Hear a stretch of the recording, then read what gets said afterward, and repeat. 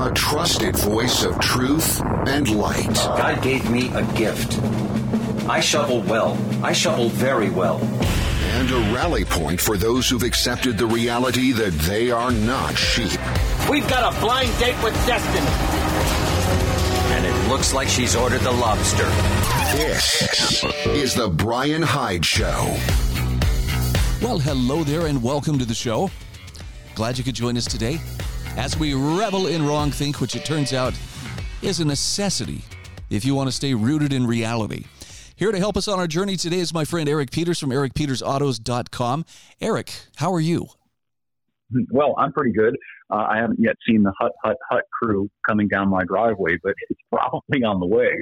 Man, it's looking pretty official. I mean, we knew after January 6th that the left was drawing a bead on anybody who wasn't on board with their plans for remaking us, in a communist sort of way.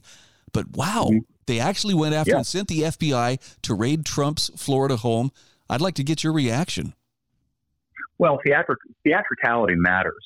This is just sort of a sequel to what was done previously. Remember when they did the same to Roger Stone, who's an old guy, clearly not a violent guy, and they sent armed agents to just crash into his house as if he was the Symbionese Liberation Army, again, to convey a message, a Sicilian message. I just wrote an article about that, you cross the Don and this is what's going to happen to you. And now they've done it not just to the Orange Man. I think it's very important that people understand this. It's not about the Orange Man per se. It's about us. What they are going to do is attempt to guilt by association anybody who can be characterized as supporting the Orange Man, which to the left is anybody who doesn't support the left. And they'll be characterized as a threat to our democracy, if not seditious and treasonous. That's the message that's been conveyed by this event. Yeah, that's the scary part, because we already have seen, the FBI has dumbed down its standards of, well, this is what constitutes extremist or violent extremist activity. Mm-hmm. For crying out loud, the Betsy Ross flag, the Gadsden flag, simple things. Well, how about the business last year when they were investigating parents for showing up at school board meetings to question critical race theory? Just ordinary suburban parents showing up, hey, I want to know what's going on, what's being taught to my kids. Those people were targeted by the FBI for investigation. Yeah, it should be pretty clear to anybody paying attention now that the government has officially chosen who its enemies are going to be. And if you're on the side of freedom, my friend, that's you. That's me. Mm-hmm. So I guess we need to accept it and decide how to move forward from here. Yeah, but this is a good dose of reality. I don't think that this is a new thing. I think it has always been the case, but it has been couched in this nonsense about the rule of law, objective justice, and so on, which has been a bunch of cant for probably at least the past 20, 30 years or even longer. The reality is there are laws and enforcement for us and for them.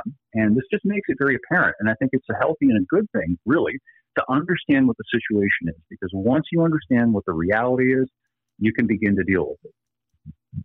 Right. There's no point in denying it, though, any longer. If you wondered, well, are they really trying to box us into a corner? The answer is yes. And exactly. How much more clear would it have to be? Would they have to be putting you on cattle cars before you'd finally start to say, something about this doesn't feel right? Yeah, and there is an additional facet to this, I think, which is that by acting in this manner, they are actually acting so as to delegitimize their own authority when it becomes manifestly clear that there is no law except force, and whoever has the power to exercise it, then they can only rule by force, not by consent. And they are pushing people to that realization. We live in a banana republic, some kind of a third world country where it's a Jefe with epaulets on his shoulders, all but. They ought to put Biden in a suit like that and put him forward and just let's make it official. No, I hear you. It's alarming to see it out in the open like this, but at the same time, when you recognize it for what it is, you have options, as in you can choose to go along with it or you can choose to withdraw your consent. And I'm hoping, anybody within the sound of our voices is definitely on the withdraw consent side of that equation. Well, and I think perhaps the time has come to start to consider additional steps beyond that. In other words, rather than simply talk, to act. And as by as by simply not complying with this stuff and no longer obeying it. And I think it goes beyond the individual level. I think it goes to the level of our elected officials as well. Some of the examples that have occurred in the past are using the same tactics as the left, which did things like declare certain areas to be sanctuaries for illegal immigrants, for example. And in return, some smart, savvy people on our side said, well, we're going to have Second Amendment sanctuary areas too. And I think we could do the same with regard to this political dissent. Simply say this is not acceptable, and our county, our state, will henceforth be a sanctuary for due process, and we will not enforce unconstitutional, arbitrary edicts issuing from the federal government in Washington, and then let them make the next move. By the way, speaking of acting versus talking, Pete DeSantis, the governor in Florida, seems to have been a pretty good example of what it means to be a person of action as opposed to simply standing there making politician noises. Yeah, I have gotten very tired, really tired over the years now of hearing from conservatives who never seem able to conserve anything, who just serially cede ground to the left on every important issue. Now, DeSantis, he's not perfect, but he has done some pretty remarkable things with regard to the masks and the vaccines. He acted, and he provided a very salutary example of how you do it. And he has another opportunity, I think, here. Because after all, the Orange Man's exile and residence is in Florida.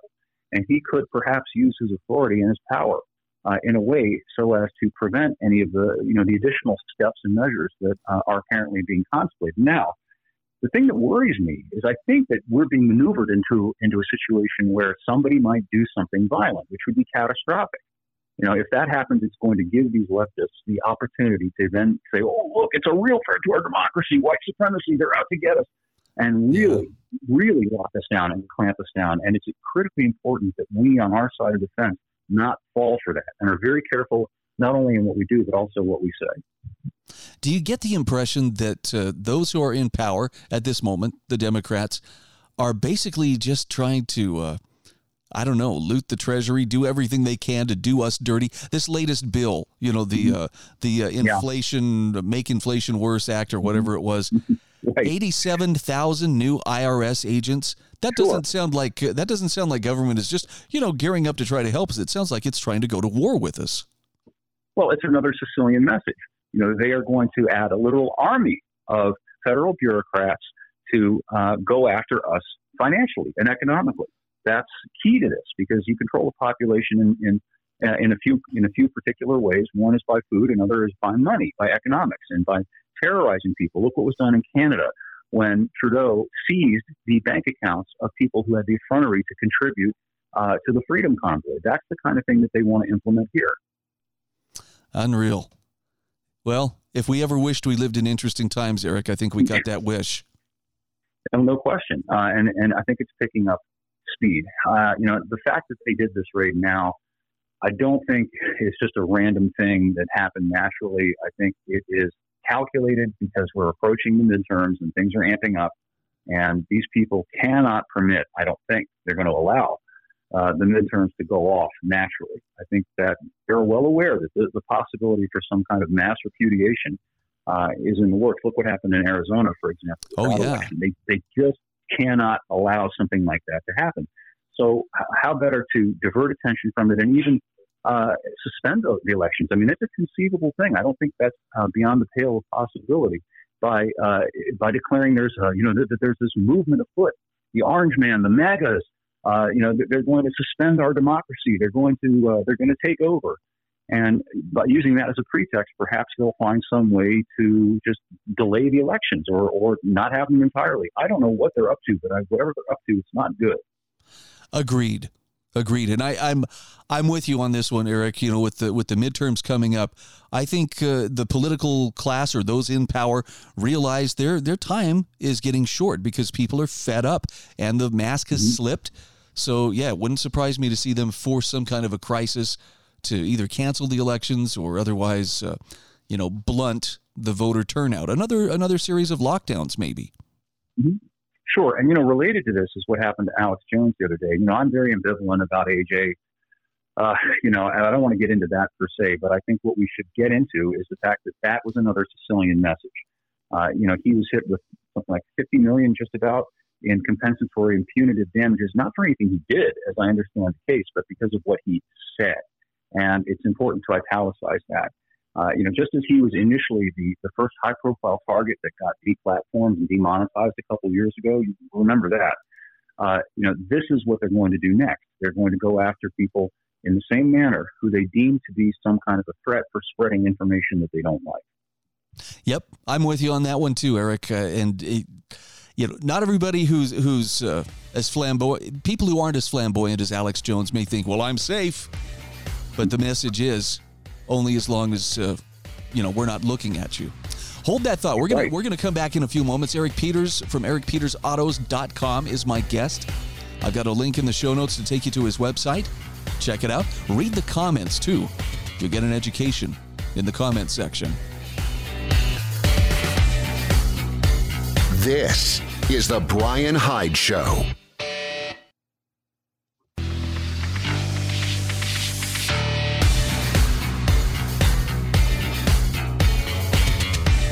This is the Brian Hyde Show. Hey, welcome back to the show. Eric Peters from ericpetersautos.com is my guest. Eric, I was talking with my father-in-law the other day. He just spent some time earlier this year back in Washington, D.C. Something that he pointed out to me that I thought was really interesting. I guess I lead a sheltered life, and I'm grateful for this. But he said electric cars are becoming the norm in Washington, D.C. Like that is a status symbol to show how green thou art, to drive an electric car. You had a recent article about zero emissions for real. Let's talk about that idea. Yeah, it was kind of an attempt to poke a hole in the fatuity that electric cars are zero emissions cars. Rush Limbaugh pointed out years ago that they are, in fact, elsewhere emissions cars, in that the preponderance, more than 80-85% of the electricity that they feed on comes from the power grid, right?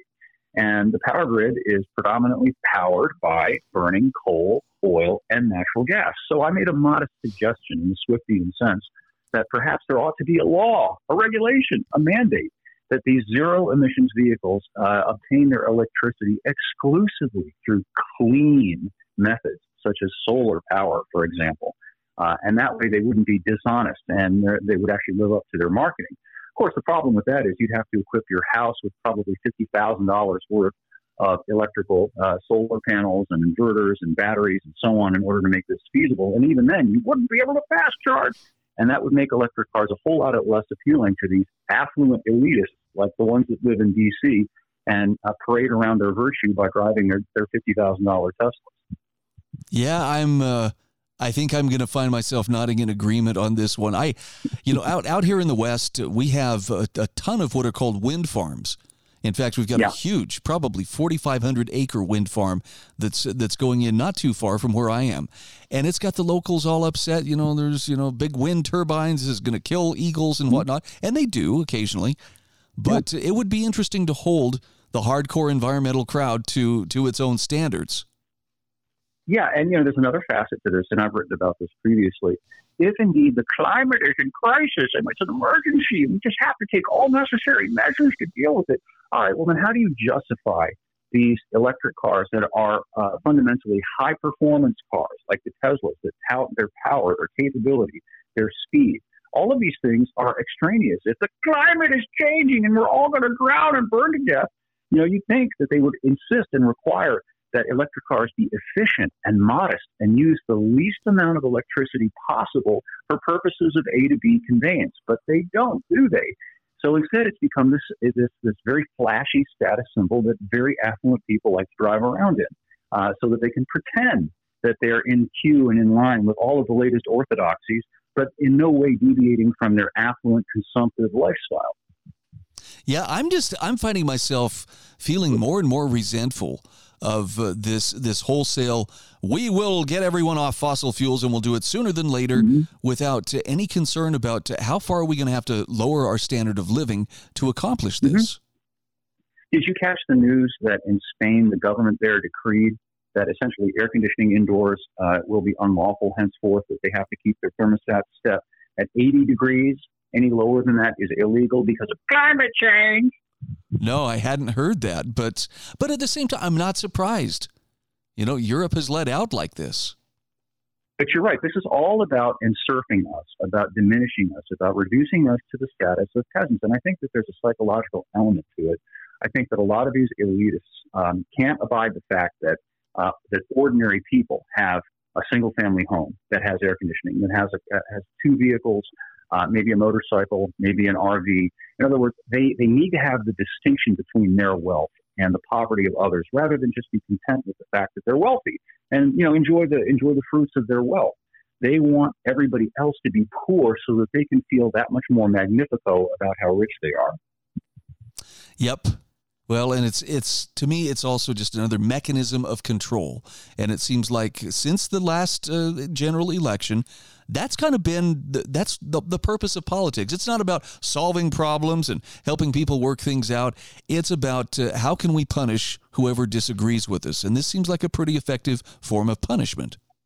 Yeah, and I want to cue in on your use of the word punishment, because that's just it. We've transcended subtly, and here we are to this position where it's no longer that we have a disagreement. I don't feel the same way as you about whatever an issue is. Now, for the left, if you don't agree with them, you're a bad person. You're evil. You're a heretic. They have founded a kind of new religion. It has all of the aspects of a cult.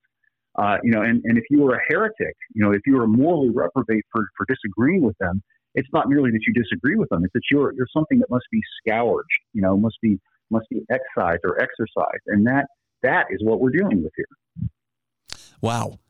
So we got our work cut out for us on a couple of fronts here, Eric. Number one, if we want to stay free, it's time to really, use your legs, not your back, but to do some heavy lifting. Secondly, you got to stay in touch with reality. And that's not getting any easier given all the misinformation, I mean real misinformation, blasted at us around the clock. Yeah, and we've got to have the fortitude to simply stand up and say no. I know it's not easy. It's difficult. It was difficult to not bow to the mask and to not get the vaccine. You just wanted to go to work. You just wanted to be able to live your life. You didn't want to annoy your family members. All of these things. It's difficult. I understand it. I've experienced it myself. But, it is our lot that we have got to live up to the tough times that we're living in, or we are going to suffer far worse times to come. Yep. It's this is one of the reasons why I know you've been a longtime proponent of self-reliance and self-sufficiency. Not so much that you need to go be a hermit living on the side of a mountain, but the more you can take care of your own affairs, the less you are going to be manipulable or, pliable when someone else comes along and says, look, you have to do this or else. Well, Americans have lost touch with what used to be fairly typical, in that most Americans wanted to be self-sufficient to the extent that they could, wanted to be knowledgeable, wanted to be able to do more for themselves. You and I grew up in a society where dads taught their sons how to fix a lawnmower, how to do some plumbing or electrical work. And, we picked these things up, and the more we picked up, the more we felt that we were capable on our own and didn't have to rely on experts all the time. And intellectually, not depending on others for our thoughts and our views about things is equally, if not more important. We need to recover those things and be independent, which once characterized the American people. Eric, we're down to just a couple of minutes here.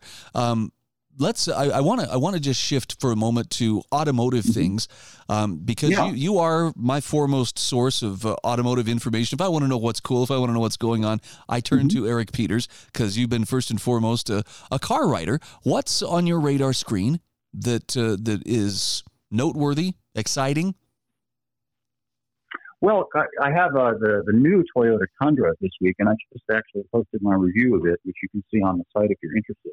And the interesting thing about the Tundra is it is the only half-ton truck on the market right now that not only doesn't come standard with a V8, it doesn't even offer a V8 anymore. Toyota has put in a twin turbocharged, twin intercooled V6 engine in place of the V8 that used to be standard.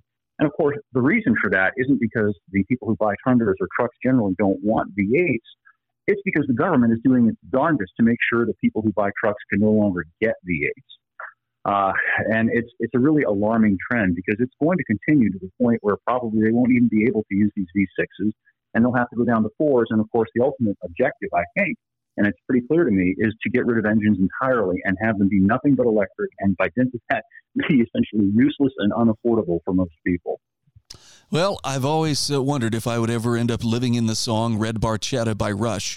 And it appears that, that one's going to come true, I suppose. Yeah, you and me both. You know, I've got the redneck version of that. I have the orange Barchetta, my old Trans Am out in the garage. And I'll keep it safe for my niece, and she can come out to my country place and she can drive it in defiance of the motor law. I love it. Eric, thank you so much for being my guest. Thanks for being a voice of reason amidst a sea of insanity out there. Thanks, Brian. See you in the camps.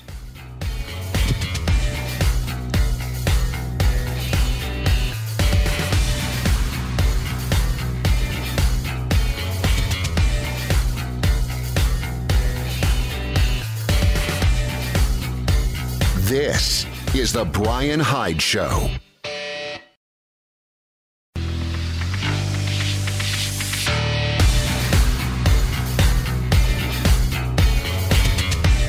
This is the Brian Hyde Show.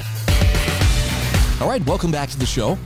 Quick shout out here to Garage Door Pros, a local company to St. George, Utah, Cedar City, Utah, also Mesquite, Nevada, and Colorado City, Arizona. Bottom line is, if you need installation, service, or repair of your garage door, whether it be a residential or a commercial door, you need to talk to Garage Door Pros. Or better still, go to their website, garagedoorproservices.com. Quick response, much faster lead time than other companies can give you. You ought to just actually go to their website and check out some of the glowing reviews given by their customers. garagedoorproservices.com. Well, let's talk a little bit about the war on dissent. You know, this isn't just some conspiracy theory, although I'm sure, there are those within the legacy media that would say, oh, it's, just another unproven conspiracy theory. But the truth of the matter is, the war on dissent is quickly becoming official policy just about everywhere you look. I've got a great article here from Whitney Webb. This was in bitcoinmagazine.com. about the war on dissent, and especially about how online censorship is quickly becoming normalized as free speech is restricted and deplatformed one by one under ever-changing rules. So Whitney Webb says, online censorship is becoming increasingly normalized as growing restrictions, deplatforming, and its other manifestations have become so pervasive that many have simply come to accept it. I mean, that's a pretty stark opening statement, but I think she's absolutely right. I even catch myself, falling into the trap of, that's just how it is. You got the algorithms out there trying to keep you quiet. And, in my case, I've got YouTube digging back. They're just working their way backward through content that I've posted. And I now have 2 strikes against me. I'll lose my my YouTube account on the next strike. And they're going to find it, for crying out loud.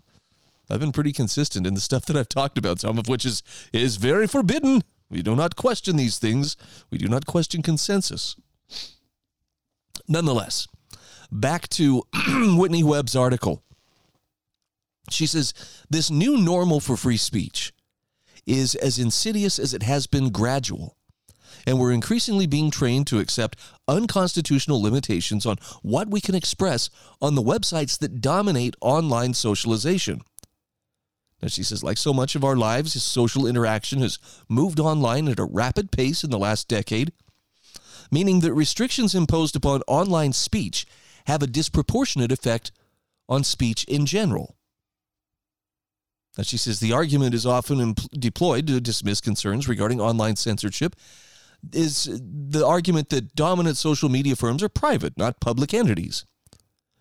But listen to this. She points out, in reality, the big tech firms that dominate our online lives, particularly Google and Facebook, were either created with some involvement of the U.S. national security state or have become major U.S. government and or military contractors over the past 2 decades. By the way, she cites examples and has footnotes to show you what she's talking about.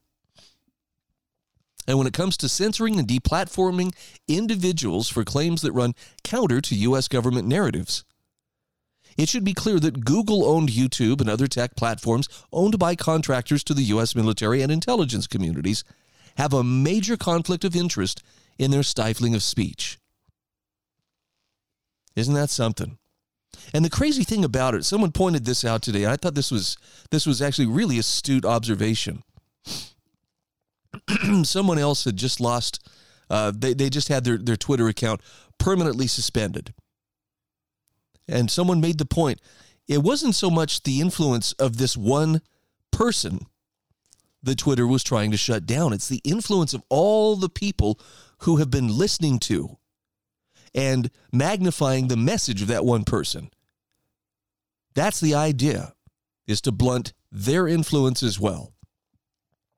And part of it is in the dissemination of information, which I'm sure the regime would call misinformation online, as well as, their ability to participate in the political process, to actually believe, that what they're doing in any way, shape, or form makes a difference.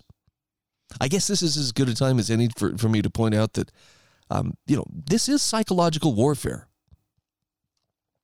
So it's helpful to remember this as, the news stories come at you, the falsehoods, the mental beatdown that we have been under for the last couple of years never stopped. It may have shifted form, it may have shifted focus. Okay, instead of working on your kidneys, we're going to beat the soles of your feet, whatever it is.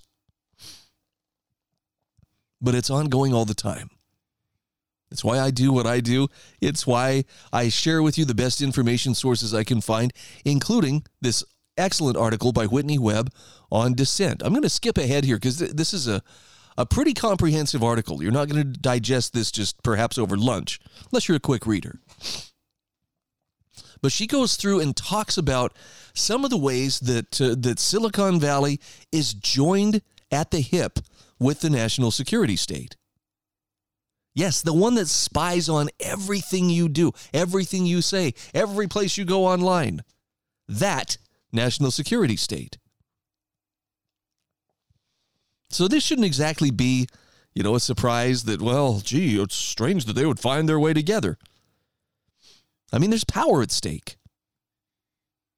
And of course, the experiments were done just a few years ago by Facebook itself. And they talked about this openly, about how they can manipulate people's emotional well-being and emotional state of mind. We live in really interesting times.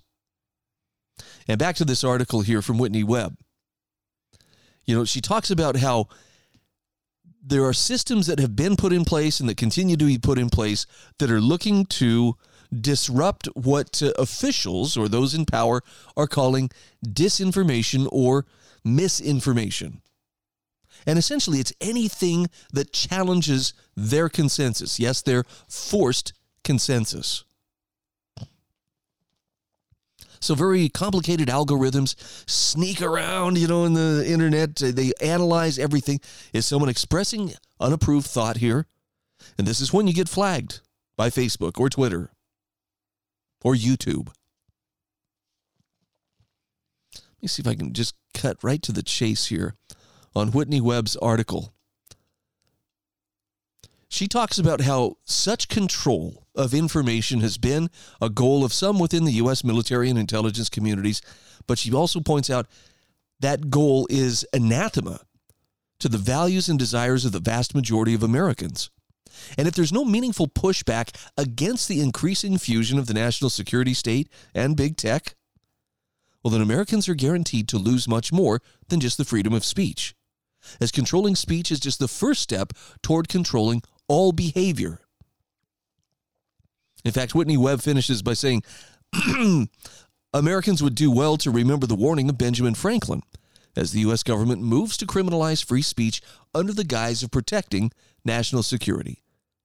That advice was those who would give up essential liberty to purchase a little temporary safety deserve neither liberty nor safety. I mean, I don't want to sit here and blow this out of proportion, but can we just come right out and say it at this point? It should be obvious. Your federal government is preparing to go to war with its citizens. It just bought a ton of ammunition and armed a ton of IRS agents and hired a bunch of IRS agents. 87,000, I believe, was the number I saw reported. Why would it do that? Why is it so intent on bringing you to heel and bringing me to heel? I mean, the January 6th insurrection stuff, we're going to talk about that coming up here in the next segment. The FBI raiding Trump's home in Florida.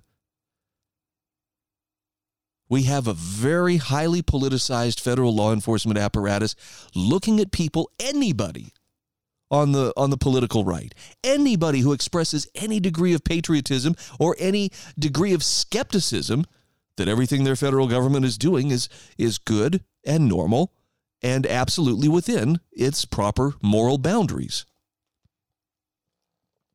Now, if you deviate from the official line, if you so much as question, you commit face crime, right? That look of, what? No way. That's enough to land you on the suspicious side of things. And this is all right out in the open. This is not a matter of, well, nobody could have seen it coming. It's happening right now under our noses.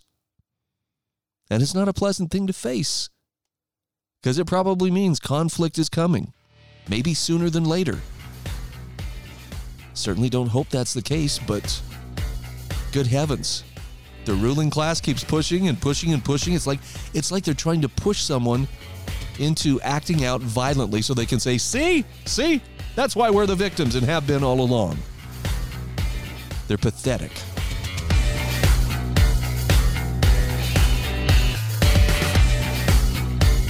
This is the Brian Hyde Show.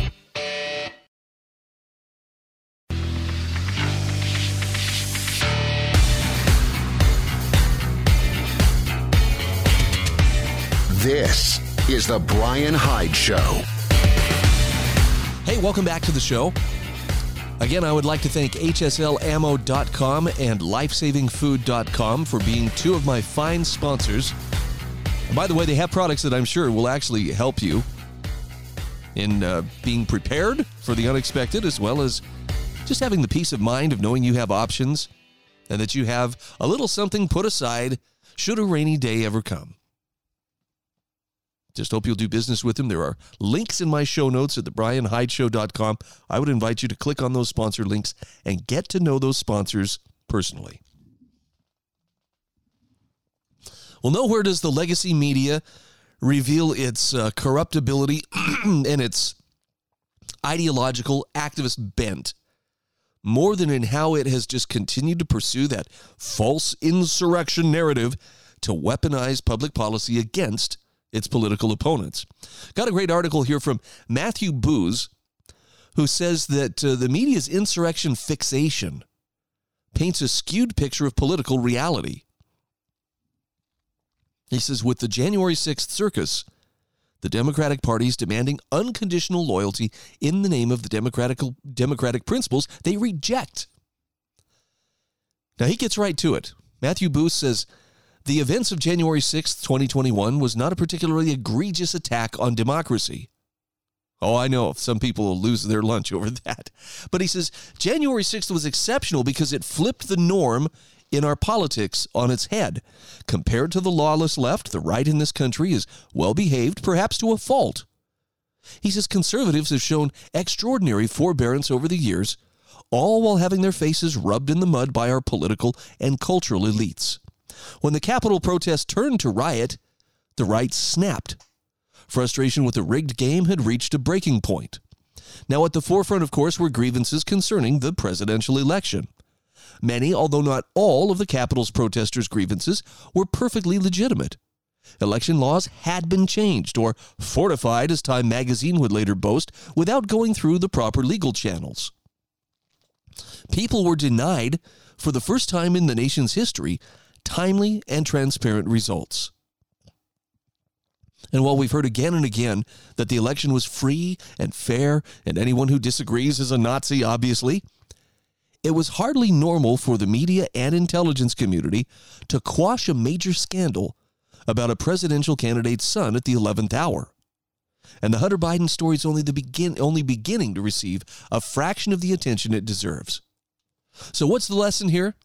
That the people must acquiesce to having their elections interfered with by propaganda artists in the news media? Is that what democracy means? And what of the Black Lives Matter uprising of 2020? Was that just normal democracy stuff too? The mostly peaceful riots have disappeared down media's memory hole, which is odd because they were much more extensive, longer lasting, and destructive to human lives and property than January 6th. So it's easy to forget now, but the BLM rioters torched a police station. Sounds a little insurrection-y, no? 2 years later, we're still living with the consequences of the Summer of Love. Anarchy is a major, or rather a routine, fact of life in many of our cities. Now, he says the George Floyd insurrection was the violent climax of a relentless soft coup, proudly labeled the resistance by its participants. It sought to cancel the results of the 2016 election and deny Trump a second term by any means necessary. Trump spent the majority of his 4 years in office swamped with phony collusion allegations that didn't let up until the moment they ceased to be politically expedient. Around the time Robert Mueller's embarrassing testimony exposed the truth, at which point the left moved on as if they'd not spent the last 3 years telling Americans their democracy had been hijacked by a foreign power. And are we just supposed to forget that Hillary Clinton effectively kneecapped her rival's administration with disinformation, portraying the president as a Russian saboteur? Are we to accept as normal the FBI spying on the presidential campaigns of those disfavored by the elites? Once that extraordinary precedent was set, all bets were off. And look where we are now. The plainly fake head of state with well-established ties to China, threatening to jail his predecessor, a man who received 73 million votes in the last presidential election. Oh, and while we're on the subject of coups, might we have a word about the guy who just tried to assassinate Supreme Court Justice Brett Kavanaugh, or the mobs of people who've continued to gather outside his house with the winking encouragement of Joe Biden and his administration? Mr. Normalcy has said virtually nothing about Kavanaugh's would-be assassin, and is instead focusing on attacking the Supreme Court, a co-equal branch of government. You can't be pro-insurrection and pro-cop, says Biden. Well, you also can't refuse to enforce our immigration laws and claim to be a champion of law and order. Biden's open border policy, is a treacherous abdication of one of the most basic duties of government, to protect people from foreign invasion. Now, from here, he moves into how the hearings distort political reality. He says the January 6th committee hearings paint the right as a uniquely evil and dangerous threat to democracy. The spectacle inverts the truth. For the left, violence and incivility are normal, and the country has come to accept the left's misbehavior as normal. Why is it that any time a black person is shot by a police officer, society tenses up? It isn't because Americans live in fear of reprisal from the right. In the days before the 2020 election, battered business owners were preparing as if for a hurricane. They weren't worried about what the Proud Boys would do. They feared what might happen if Trump won. America has become so inured to the left's tantrums that it came as a surprise when the repeal of Roe v. Wade did not result in an encore of the 2020 riots. Although there have been targeted attacks on churches that have gone mostly unnoticed by the press and Biden's partisan attorney general. So while leftists like to pretend that they're the beleaguered victims of the man, there's a clear double standard in our politics that works against the right. When the left gets out of line, the system treats them with kid gloves. The right gets shock and awe. The 2020 BLM rioters were glorified by the media and treated like freedom fighters.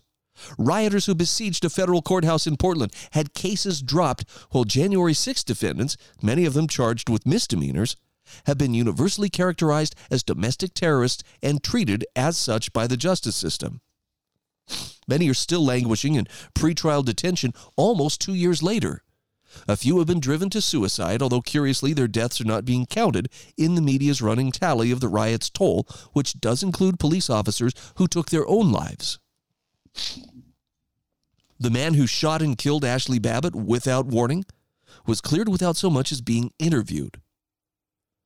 The J6ers had been led to believe the country had become or was on the brink of becoming a tyranny. and they saw it as their patriotic duty to do something about it. Matthew Booth asks, was that an unreasonable belief? We live in a country where one political faction is empowered to reject election results by any legal or illegal means and impose their will through violence, while their opponents are commanded to lay down and take the abuse.